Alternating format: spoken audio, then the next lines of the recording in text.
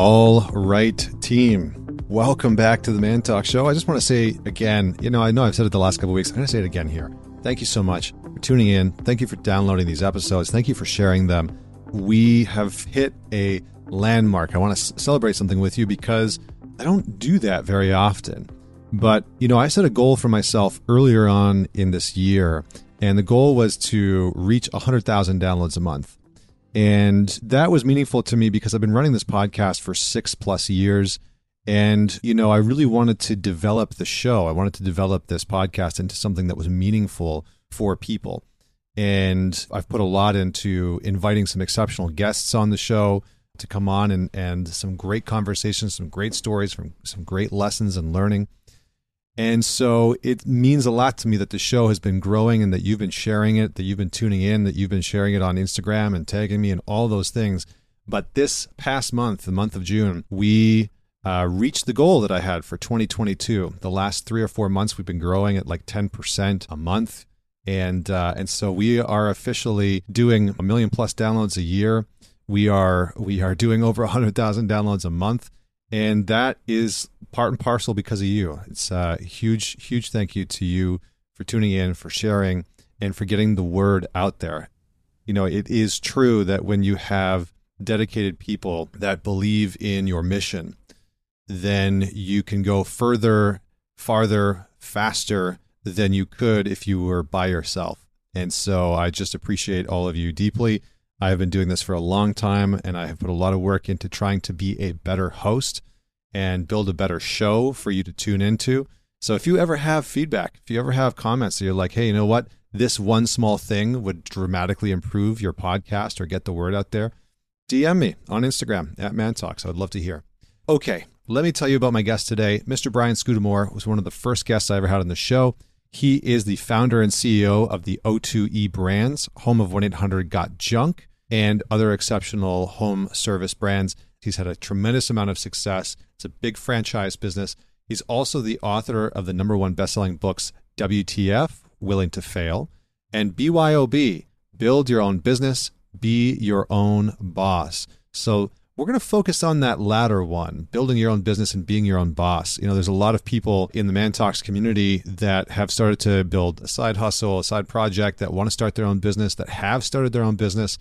And as an entrepreneur myself, somebody that employs quite a few people now and has developed and grown a business, I always love learning from people that have done some exceptional things. And Brian is one of those people. He faced a lot of hardship in the beginning of his business and has learned a tremendous amount about what it means to be an exceptional leader, build a quality business, have good culture within your business.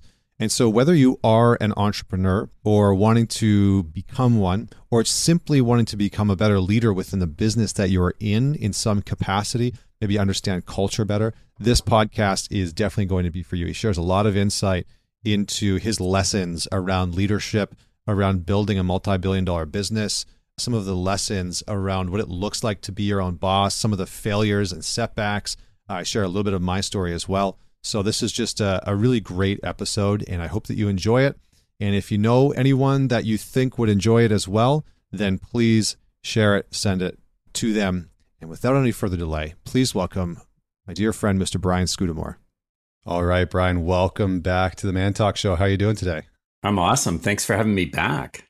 Yeah, man. I mean, it's funny. I was thinking, I saw you on my calendar this morning and earlier on this week, and I was thinking back to the first time that I had you on the show, and that must have been 4 or 5 years ago. It really put into context how long I've been in the podcasting game. Well, it's amazing because I was also reflecting. We did it in person. We did. And you had all your gear, and it was sort of this like mobile podcaster. And that was new to me. I mean, you were one of the first podcasts I've done. I've done hundreds since. But it was amazing. You had this set up and I'm like, okay, this is kind of cool. Like, I wonder if this is going to go anywhere. And it's amazing what you've built, your website, your following, your movement. You've built great momentum, and kudos to you. It's awesome. Thanks, man. Thank you. I appreciate that. Many bumps along the way, lots of lessons along the way, as I'm sure we'll talk about today. Yeah, let's dive in. I mean, briefly, I would be remiss if I didn't ask the question, which is tell us a story about a defining moment in your life. And I know you shared one last time you were on the show, but I feel like I feel like you've got a few of them to share. So yeah, I've got a lot. So I don't remember the one I shared last time, but a more recent one that I have been thinking about is as I get a little bit older, I'm 52. I've had my business now 33 years. These overnight success stories sure take a long time. And 1-800-GOT-JUNK is a $600 million business on track to become $1 billion. And we've got Wow One Day Painting and ChatShine, 3 home service brands. If I look at everything we're doing, I think a defining moment was my earlier days in the entrepreneur organization.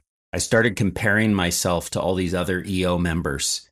And as young entrepreneurs, there were a lot of people with flashy cars and building big homes. And I really realized, like, as I started to dive into conversations with some of these friends and mentors, I realized that the people with the most money or the most number of things were the least happy. And it really taught me that it's not things that make us happy and fulfilled. It's the great work that we do and the journey. And so we often started talking about the road to $1 billion, us getting to be $1 billion business. And I know there won't be any great celebration and feeling of happiness at $1 billion. It's the journey towards $1 billion, the lives we impact through entrepreneurship, watching people grow and build businesses of their own along with us.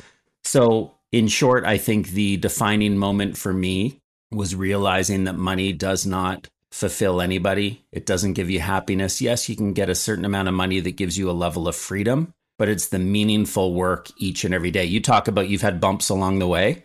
That's awesome.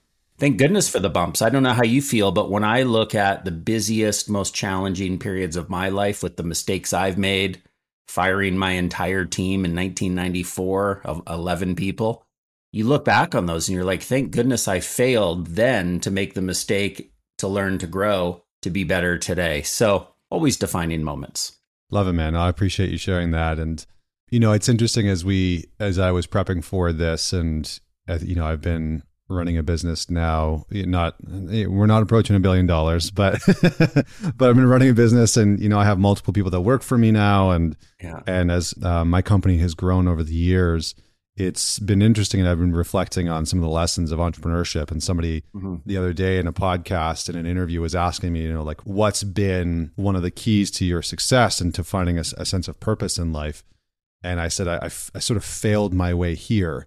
That the failures became the kind of trampoline or the platform for me to learn and grow. And it sounds like, based on what I've known from your journey, that's been a huge part of it, is the learning the lessons from failure. And so I think I kind of want to just start in a basic sense and then maybe go a little bit more in depth. And so I want to get an idea from you, because I see men asking this question all the time within our ecosystem. How do I start? How do I build a business? I got this question the other day. Somebody literally said, and I thought of you because I thought, who better to ask than you? The question was basically, I feel like I'm stuck in my job and I don't like it, but I don't really know what to do outside of that. Where do I begin? Right. And so for the people that, look at somebody like you and look at the success that you've built, where can they start? Where does it all begin? So I'll just sort of put that on your doorstep. That's a great question. Can I comment on one thing that you mentioned just prior? Please. Yeah, you talked about failure, and I wrote a book called WTF Willing to Fail, because I realized the title came after we wrote the book, my co-author and I, because I realized I was like, wow, failure after failure after failure. But I learned something, and it always took me to a bigger, greater place in the world. And so I see failure as a necessary ingredient in success. And I know your audience is men. And I think one thing that we men have in common is the ego of not wanting to admit when we're wrong. And especially to our partners and the women in our life. And we don't like to say, oh, sorry, honey, you're right. You were right. I was wrong. And I think failure is something I want to inspire people to accept and proudly welcome and say, okay, I made a mistake. I spoke to my oldest daughter is graduating from high school this year, and I was asked to give a toast to the graduates. And I spent 2 or 3 minutes talking about failure. And I said, your next step in life here is get out of your comfort zone and make some mistakes. Don't just plan on having perfect grades at university. Fail a bit, make some mistakes, learn and grow. That will be your best teacher. So I'm very passionate about failure. I wanted to throw that in there. Mm-hmm. Now you talked about what is it? Where does someone start when they want to start a business? My second book, BYOB, Build Your Own Business, Be Your Own Boss, was primarily around that. And I think there's a couple of paths that have been very successful for a lot of people. And I equally talk about, I think, fairly weigh the pros and cons of both. Do you start with a blank sheet like I did, like you did? Do you take an idea and build out everything from scratch, figure out the recipe, hire a team of people, make some mistakes? I mean, I think of the early days of when your podcast launched, and now you're just like great guns, just blazing. It takes time. Or does someone want to start with a proven recipe? And franchising, which is a path we've gone down of providing a recipe to owners, people that want to take the leap. It's what I would call the Shaquille O'Neal model. So Shaq is someone I've gotten to know a little bit since the pandemic started. And he's been a mentor to me in terms of helping me understand that franchising can be sexy. You know, if Shaq is a franchisee, that's got to be pretty cool. And what I asked Shaq when I first met him, I said, well, why did you choose franchising? He's like, Brian, listen, everything I learned from basketball, from winning teams, how to set goals, how to work hard, how to follow the recipe and listen to your coach, how to build a team and get out there and win. I learned from Shaq that and I talk about this in the book, not everybody wants to build the race car. Some people just want to drive it. So Shaq saw it as I don't need to build up the idea. I can take someone else's idea and execute in an amazing way. So if I take our first franchise owner of 1-800-GOT-JUNK, one of our brands, Paul Guy hit $1 million in revenue in his first full calendar year. It took me, the guy that started with the blank sheet, 8 years to get there because I had to figure out the recipe and refine it. But when I gave it to Paul and said, can you do this? Do you want to do this? He lit it up way faster than I did. So circling back, how does somebody know where the first step is if they've wanted to start their own business, which surveys say 66% of North Americans dream of running their own business. A much smaller percentage actually take the leap. Start with saying, do I really want to do this? And read, learn, talk to other entrepreneurs, go work for an entrepreneur. You know, you probably have people, as I do, on your team that are learning from you that will one day go start their own business with our encouragement. And that's exciting. So that's a path. Yeah, it's interesting because at an event that I was speaking at, somebody asked me if I thought that everybody had the entrepreneurial spirit and that everybody could be an entrepreneur, and I said no. You know, I don't think so. And it's much like, and the analogy that I use is, you know, I used to be an opera singer, and if you ask me if everybody can be an opera singer, the answer is unequivocally no. There's just some people that aren't going to want to do that. They're not going to like it. They're not going to have the skill or the talent for it. And the talents that they do have could be better used in other ways, you know, to build, to create, to help really sort of drive the business that maybe an entrepreneur has already built. And so that, I guess that brings me to the next sort of follow-up 2 questions. One, you know, you've been in the entrepreneurial space for a long time. You've had an opportunity to talk with a lot of very successful people. You've hired a lot of very successful people. What have you started to notice are some of the makings or the foundational tenets or the ingredients of a really successful entrepreneur? And then secondly, maybe I can come back to this. Are there different kinds of entrepreneurs? Because I think in your book, you actually, in Build Your Own Business, Be Your Own Boss, you talk about the different kinds of entrepreneurs. And so I'd love to address those 2 things. Yeah. So what are some of the traits of successful entrepreneurs? I think something they all have in common, the successful ones, are they understand that your job as an entrepreneur is to not be the smartest person in a room. I think if you think you're the smartest person in the room, you stay small. You can't open up your thinking to other people's ideas and support to grow big. Someone that I shared a stage with or spoke later on the same stage with that you brought me to an event of yours, Gary Vaynerchuk. And, you know, I got to hang out with Gary at his office in New York. And something I'm impressed with Gary, as I bet you are as well, is his energy and his hustle and enthusiasm and encouraging others. But he's not the smartest guy in the room. He knows that. He's got a team of people. He promotes hustle, but it's also you need someone to be there to back up the entrepreneur, to put in the systems and processes, to allow them to scale. An entrepreneur can't do everything. In fact, the bigger your business gets, the less you actually get to control and do. And so you've got to let go. So I think a trait of an entrepreneur is, how do you let go? How do you bring in other people? How do you work as a team? And still, like Gary would say, hustle, hustle, hustle. Yeah, which is almost contradictory, right? Because it's like, I know that I'm chuckling because as I've hired people who are far more gifted than me at marketing, at copywriting, at organization, at operations, the big piece that I've struggled with is actually letting go. Is actually, and even though I consciously know like this person is way better than me at operations, I've still struggled to let go because of, a fear of having things fall apart, or what if I'm not doing it myself, or, whatever the case may be. So kind of brings me to that second question, which is, have you seen what are the different styles or different types of entrepreneurs? Because I think, Gary Vee is a very specific archetype of an entrepreneur that I think a lot of the younger generation, he's become polarized, right? Some people love him, love that hustle culture, and other people are like, nah, F that, I'm not interested in that. So what are the different styles and kinds of entrepreneurs that people can aspire to become? Yeah. So I think that different entrepreneurs, the most important thing is be true to yourself and what drives you. Why do you want to build something? If you want to stay small as an entrepreneur, that's okay. If you want to control things, there's a famous Harvard case study called Rich or King. What would you rather be? Many people want to be king and they want to be in charge and they want to be the man or the woman and run everything. Just figure out what you really want. In my book, I talk about Chip Wilson, who's a local here in Vancouver, started Lululemon. He is an entrepreneur that took his passion project and said, listen, I grew up with a mom who's a seamstress. I knew how to sew things.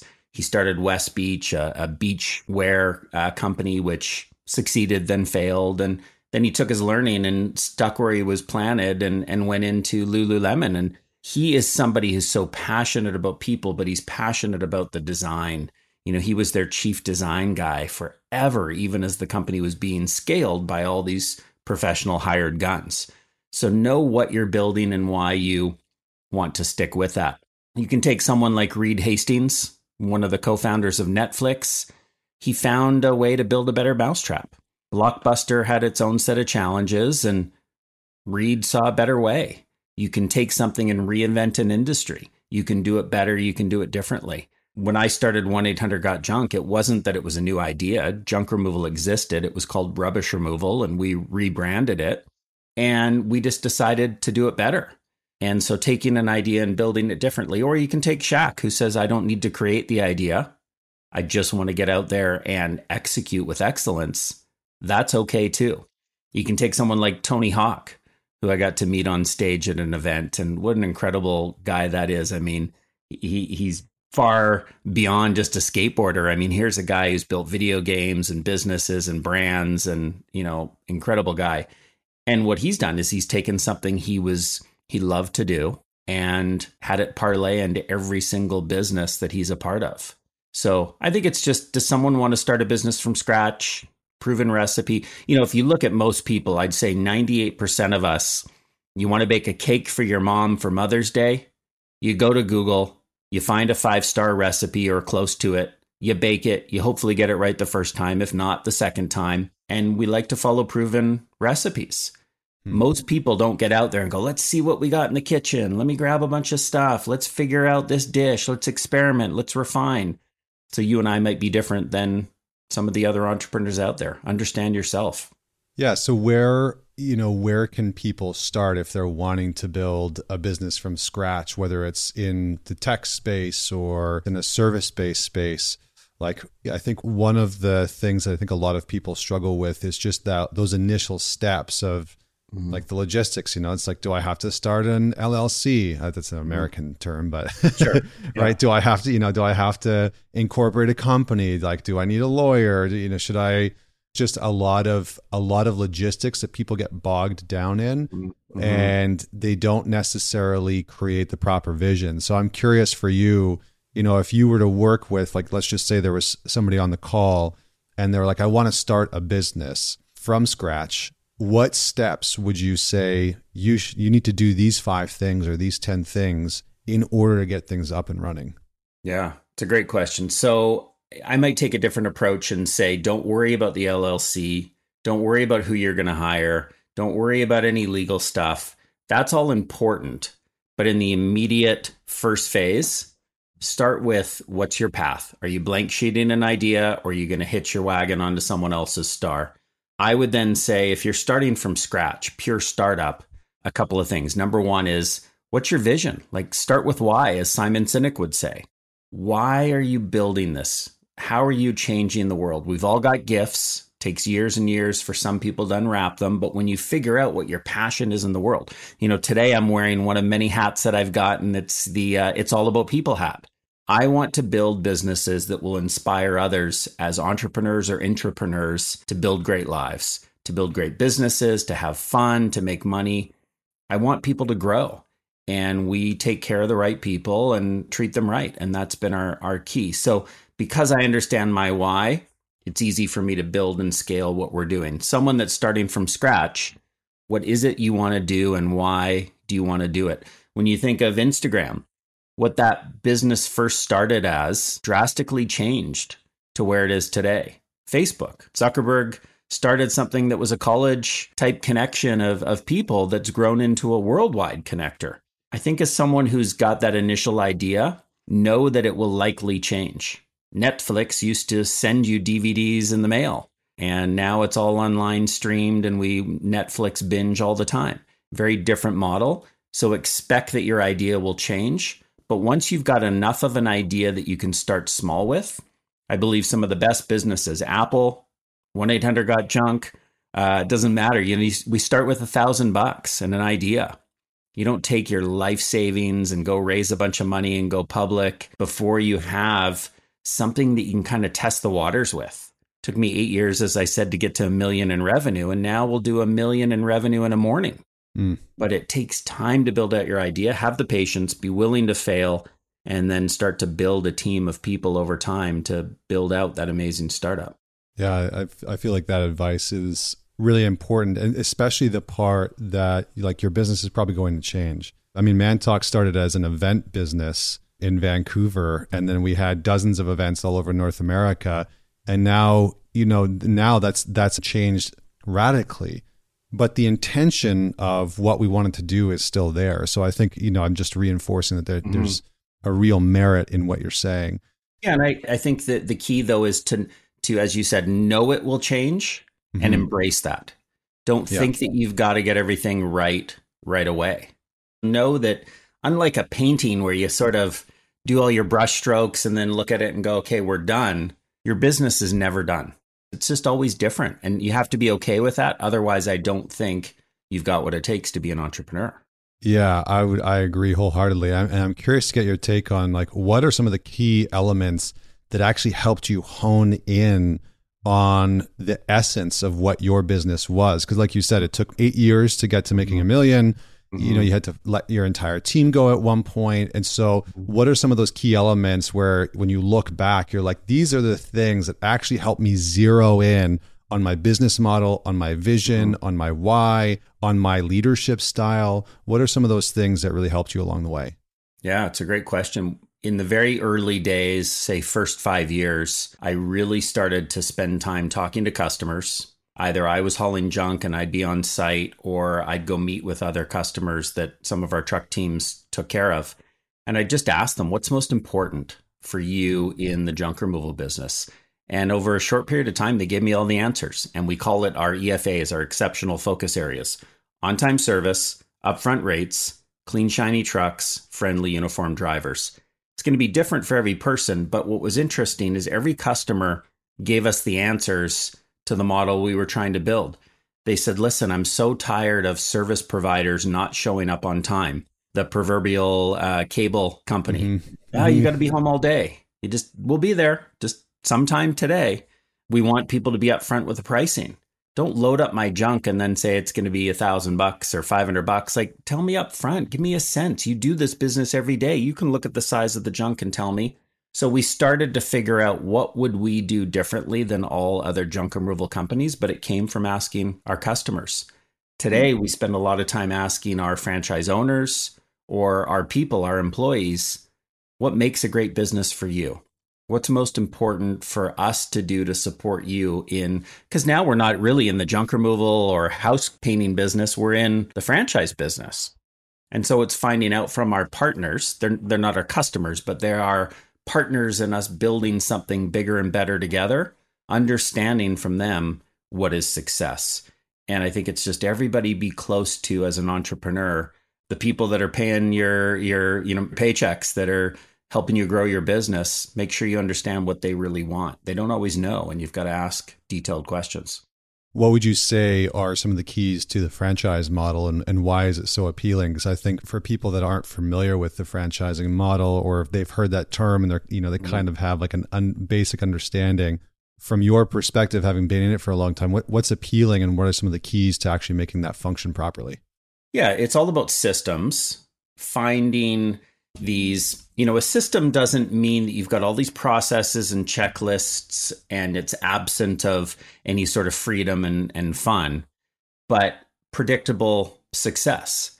When our 1-800-GOT-JUNK team members show up to any one of my friends or people I meet through my travels who have used us anywhere in North America, they're like, oh, your teams are so great. They're so awesome. They do such a great job. And they list out all the things that they do. We're really careful with finding the right people, but we are also careful at having the systems to make sure that each and every time we execute with excellence. It's predictable. It's, one of my favorite brands is Starbucks.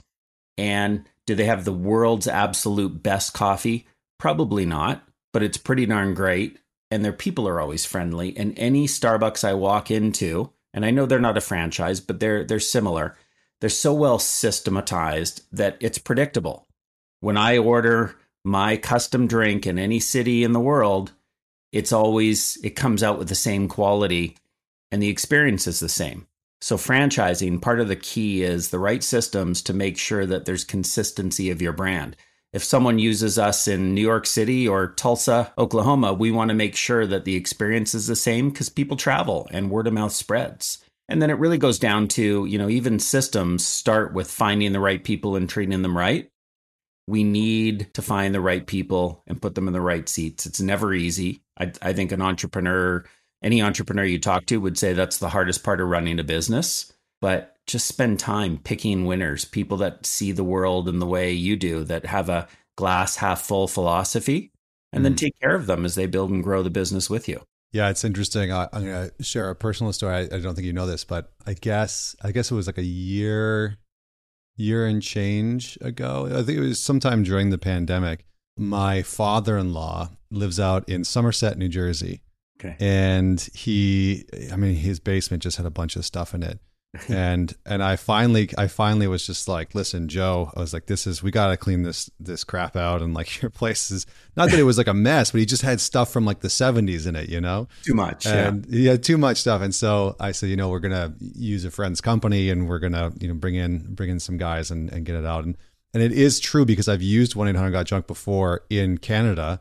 And it was the same experience in Somerset, New Jersey. And the guys were great, and it was easy, and it was simple, and they showed up on time, and the whole thing. It reminded me of, I meant to like send you a message and say like, hey, this was great. It's a great experience. But it reminded me of this quote that I heard, and I don't remember who said it, but it really struck me and it changed the way that I do business. And the quote is, the most organized organizations win. And ever since I heard that, and again, I wish I knew who had said it, but ever since I heard that, it made me shift because I'm not a naturally organized person, but it made me realize that I need to find people who are exceptional at that to bridge that gap, because there are some people that are just wizards with organization. So I just wanted to drop that in because I feel like that's kind of what you're saying, is that the more organized you are, the more structure that you can build in as you go along, the higher likelihood you're going to have of ease and success. Is that right? Am I paraphrasing correctly? Yeah. A brand is a consistent experience and a consistent connection with the customer. So again, while Starbucks, there might be better coffee out somewhere locally that I could find. I know when I go into Starbucks how long it's going to take to get my drink. I know it's going to be ready. It's predictable. And I think as human beings, we like predictability. Nobody likes delays. Nobody likes waiting in line. And we get afraid sometimes to try new things. So we go with what we know. And the predictability works. The E-Myth by Michael Gerber. Have you read that book? I have. Yeah. Really good book. It's such a good way to help systematize and organize your business if you're a blank sheeting entrepreneur. But I think the key that you touched on is you consider yourself not to be the best organized person in the world. No secret, but entrepreneurs often aren't. That's why we find someone who is great at that, who can help to go, okay, Connor, what are all the things you do in the business every day that make your business work? How do we put these one-page best practices in place so that other people can have success in the same way? You talked about letting go. I say you got to let go to grow. You know, I think of, we got on the Oprah Winfrey show years and years ago.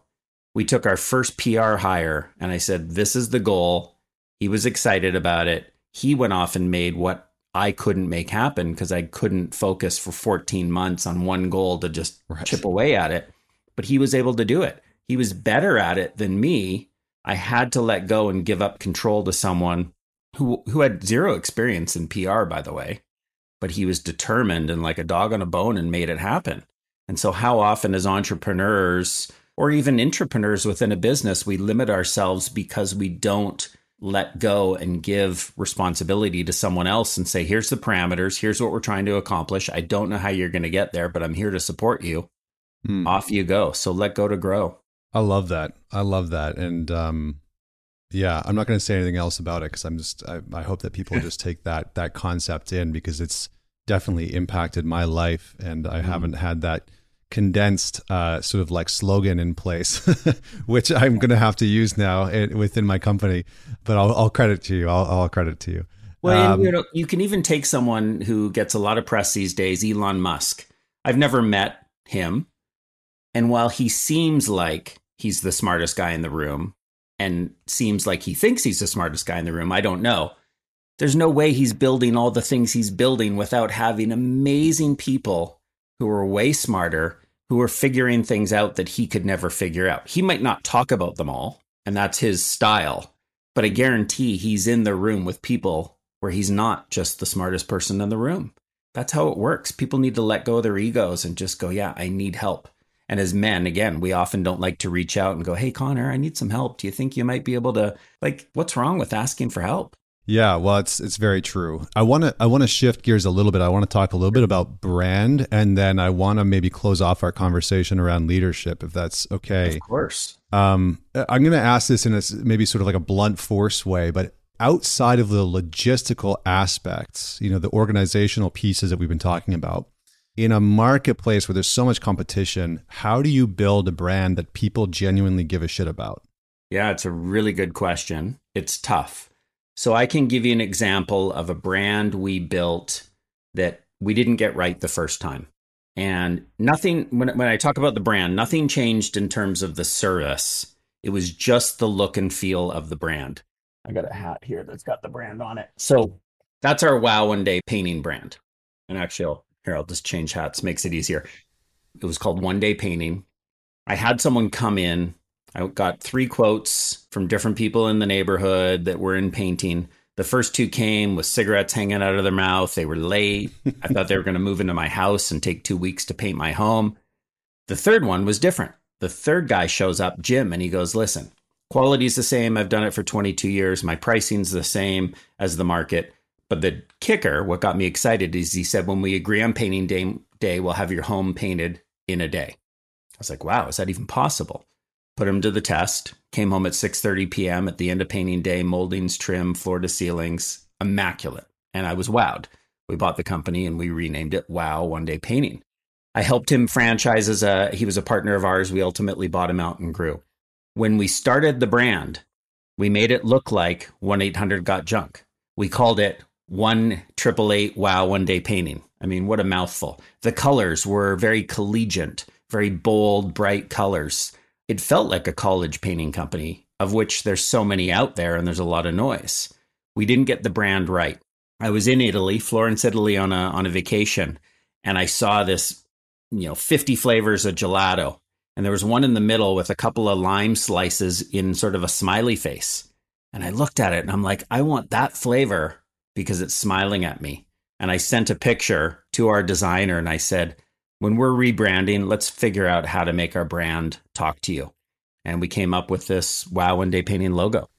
It was the only thing that changed in our business. Long story short, the only thing that changed in our business, that the managing director who I recruited to come into this business, when we had the old logo, he came from the painting world and he's like, Brian, you can't paint homes in a day. This is stupid. This will never work. Don't do it. Don't buy the company. When we rebranded the logo and I ran it by him, he joined and became our managing director. And I said to James, you used to think this was the stupidest idea and it would never work. What gives? He goes, I don't know. That brand just speaks to me. I can feel it. I love it. I'm connected to it. So how do you build a brand that people feel connected to? It's tough. It's not easy, but trust your gut. And we had customers who actually said to us, so the bright collegiate colors we had for the logo, one of them was orange. So we made the uniforms orange. People would go in to paint someone's home in a day and you had all these people in orange. And a customer friend of mine said to me, Brian, if you're trying to build trust with people in this space, which is so important to have painters come into your house, you're trusting them with your space and your belongings. Don't dress them in penitentiary orange. And I was like, dope. Oh, are you kidding me? And that's what led us to the start of the rebrand. So it's so important, the look and the feel. Like, you've got an incredible brand. Mantox is so clear. It stands for something. People are clear what you're about. The importance of branding is so important. So anyone starting a business, don't underestimate how important it really is. Yeah, and I think just to piggyback on that, like it took me several years to get the actual aesthetic of the brand to a place where it aligned with the mission of the brand. Because in the beginning, we had same thing. We had very bright orange colors because I love orange. But eventually, I realized that there was something childish about it and very similar. Like, I had a client that was working with me and he said, can I tell you something about your website? And I was like, yeah. He's like, there's something that just reminds me of like a pylon and construction. And he's like, I get that it's like men's work, but there's something that's off about the brand. And so, we went through a whole rebranding process and now, the website, the coloring, the font, like the whole thing actually matches, and it's changed how people interact with it and who we're actually attracting into the brand. So I agree 100%. I appreciate that wisdom and insight. When it comes to leadership, you've been in the space that you've been in for quite a long time. You've had the chance to speak on stage and work with a lot of people that are, I would imagine, very gifted leaders. What have you learned that if you were to mentor somebody, if you were working with somebody that was apprenticing you, what are some of the things that you would want them to know up front in like the first 6 to 12 months of apprenticing with you? Well, in terms of leadership, I think it's be yourself. People get out there and they go to business school or they get whatever training they want to get to learn how to be a leader. But I think the most important thing is just be real. So back to my comment earlier about make mistakes. Admit that you have made a mistake. One of the most important things in leadership is trust. Pat Lencioni, who wrote The 5 Dysfunctions of a Team, says you can't build trust without first having vulnerability. So stand up as a leader and just go like, guys, I made a mistake. I'm sorry. I need your help. We can do this together. Here's what I've learned. Too often, I think in old school business, which still exists out there for sure in a big way, is people are afraid to admit what they've done wrong. And they try and hide the truth. So then you don't believe them when you hear whatever's coming out of their mouth. So as a leader, I think the most important thing someone can do is just be real, be yourself, be transparent. People talk about transparency, but it's the easiest thing in the world to get right because people are worried, like, I can't really say this. I can't just throw it out there. Say it like it is. People will trust you, build strong relationships. You're not a leader if you aren't able to look behind you and see who's following. To be a leader, you need followers. People follow your heart. They follow your mind and your vision, your belief. You've got to earn that. And it starts by being being true to yourself and being yourself. Are there certain qualities that you have focused on developing within yourself as a leader over the years in order to elevate your business? And what would they be? I think the biggest quality is letting go of the things that I'm not great at. So if there's executional things I just can't do or I don't like to do, like hiring. I hate hiring. I don't know why. I think part of it is I know we need a team and I love people, but I'm the guy that shows up in an interview and in the first 5 minutes, I've made my mind up. And that probably doesn't work. I trust my gut, but there's times I've been wrong and I'm just like, oh, we hired someone that I really liked and they were just garbage. So for me, it's letting go of things I'm not good at so that others can do it who are better, and focusing on my strengths and getting better at my strengths, not trying to eliminate all my weaknesses. I've got weaknesses, but they can be filled with other people. Now, in the early days of my business, when we were $1 million business, I had to do a lot more stuff that I didn't like to do. But the more I've been able to let go and let others thrive, it's been amazing. How has your work as a CEO, as an executive of a company, as a founder of a company shifted and changed from, doing $1 million a year to doing close to $1 billion a year? What looks differently on a day-to-day basis? I think part of it is just how little I'm connected to relative to the early days. Like the early days at $1 million, I knew everything. I knew where every penny was in the business, how it was spent, every customer. And now I know very little, and having to be okay with that. I met Reed Hastings, Netflix. I was at a TED conference and I just went up to him. I'm like, I got to go talk to him. And one of the questions I asked him is, as your business has grown into a multi-billion dollar business, how have things changed for you? And his answer was what we're talking about. He said to let go of things and decisions being made that he's never been involved in. He told me the biggest surprise for him was when they had launched in China before he was aware they were going to China. I'm like, how is that even possible? Damn. And he goes, I know. But he goes, that's what you've got to trust your team. Yeah. And as an executive of a multi-billion dollar company, you can't be on every single thing, even expanding to a big country, right? Like it's mind blowing, but it's interesting in that we build things together. While you might be the face of your brand, you've got a much bigger why behind you and team behind you. And yeah, the more we let go from a leadership standpoint and empower others, I think that's a big key. Yeah, it's interesting. As you were talking, I was reminded of, I don't know if you've seen the show We Crashed. Oh, you've seen that? Yeah. Oh, such a crazy show. Yeah. And I mean, it shows somebody who couldn't let go, it was really sort of all about him and the sort of ego and, the star power and all that kind of stuff. And so it is interesting to hear you say that and then have a very clear juxtaposition around somebody who wasn't able to do that. So, go ahead. I was going to say why it was so fun to watch that show. It was really cool to see what he got right and the lot of things that he got wrong that ultimately led to it crashing and getting taken over by someone else. And in BYOB, my book, I talk about 3 key pillars: vision, people, and systems. And I remember having a conversation with a friend about this in relation to WeWork. Adam was an incredible visionary, like one of the best that's ever lived. And you're just looking at that and you're going, what amazing potential. Imagine if he also got the people and the system stuff right. And while they kept saying from a people perspective, they were changing the world, no, from at least what I could tell from the show, it was all about Adam and his wife. They didn't really care about everything else. And if they were able to have engaged their people in a real, authentic way, I mean, he'd still be there today. Yeah.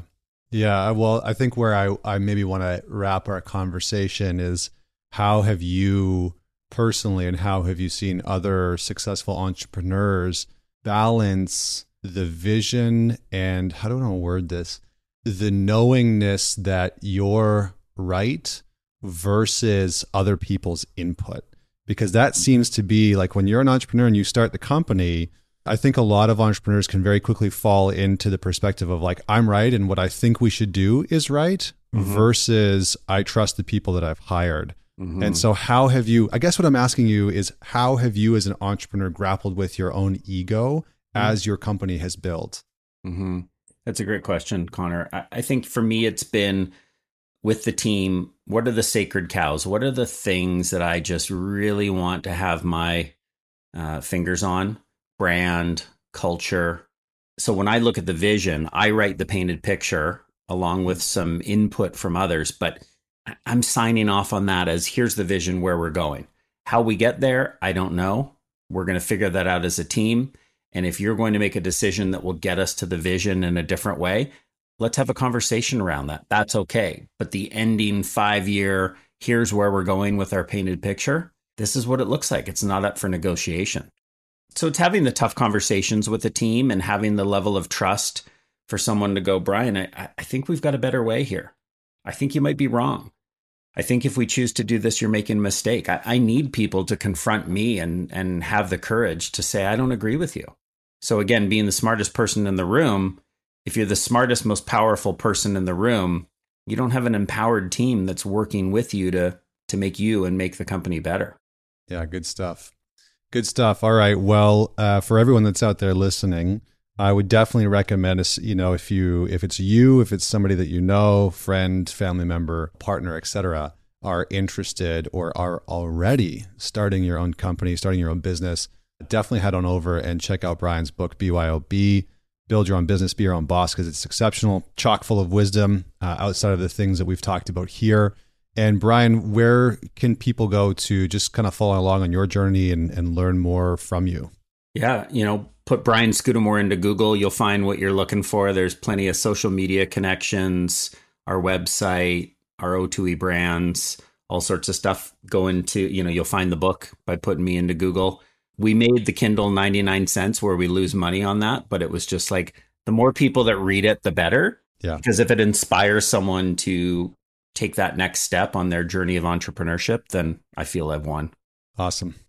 Well, thanks to everyone that's out there. Don't forget to share this episode with somebody that you know will benefit from it. And until next week, this is Connor Beaton signing off.